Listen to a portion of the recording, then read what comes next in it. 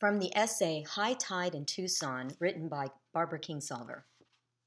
Every one of us is called upon, probably many times, to start a new life.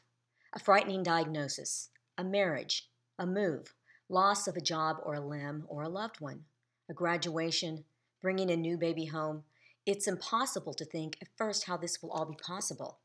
Eventually, what moves it all forward is the subterranean ebb and flow of being alive among the living.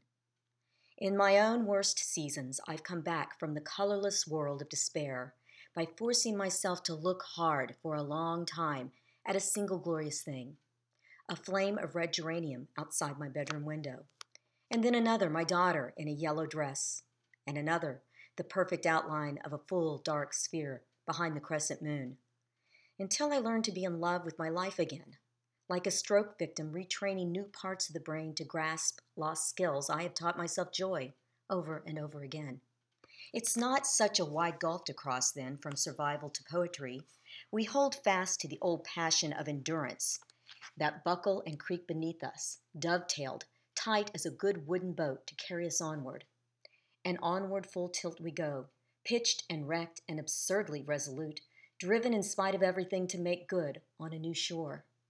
To be hopeful, to embrace one possibility after another, that is surely the basic instinct.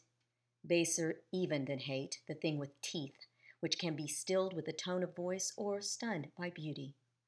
If the whole world of the living has to turn on the single point of remaining alive, that pointed endurance is the poetry of hope, the thing with feathers. What a stroke of luck! What a singular brute feat of outrageous fortune to be born to citizenship in the animal kingdom. We love and we lose, go back to the start and do it right over again. For every heavy forebrain solemnly cataloging the facts of a harsh landscape, there's a rush of intuition behind it crying out, high tide, time to move out into the glorious debris, time to take this life for what it is.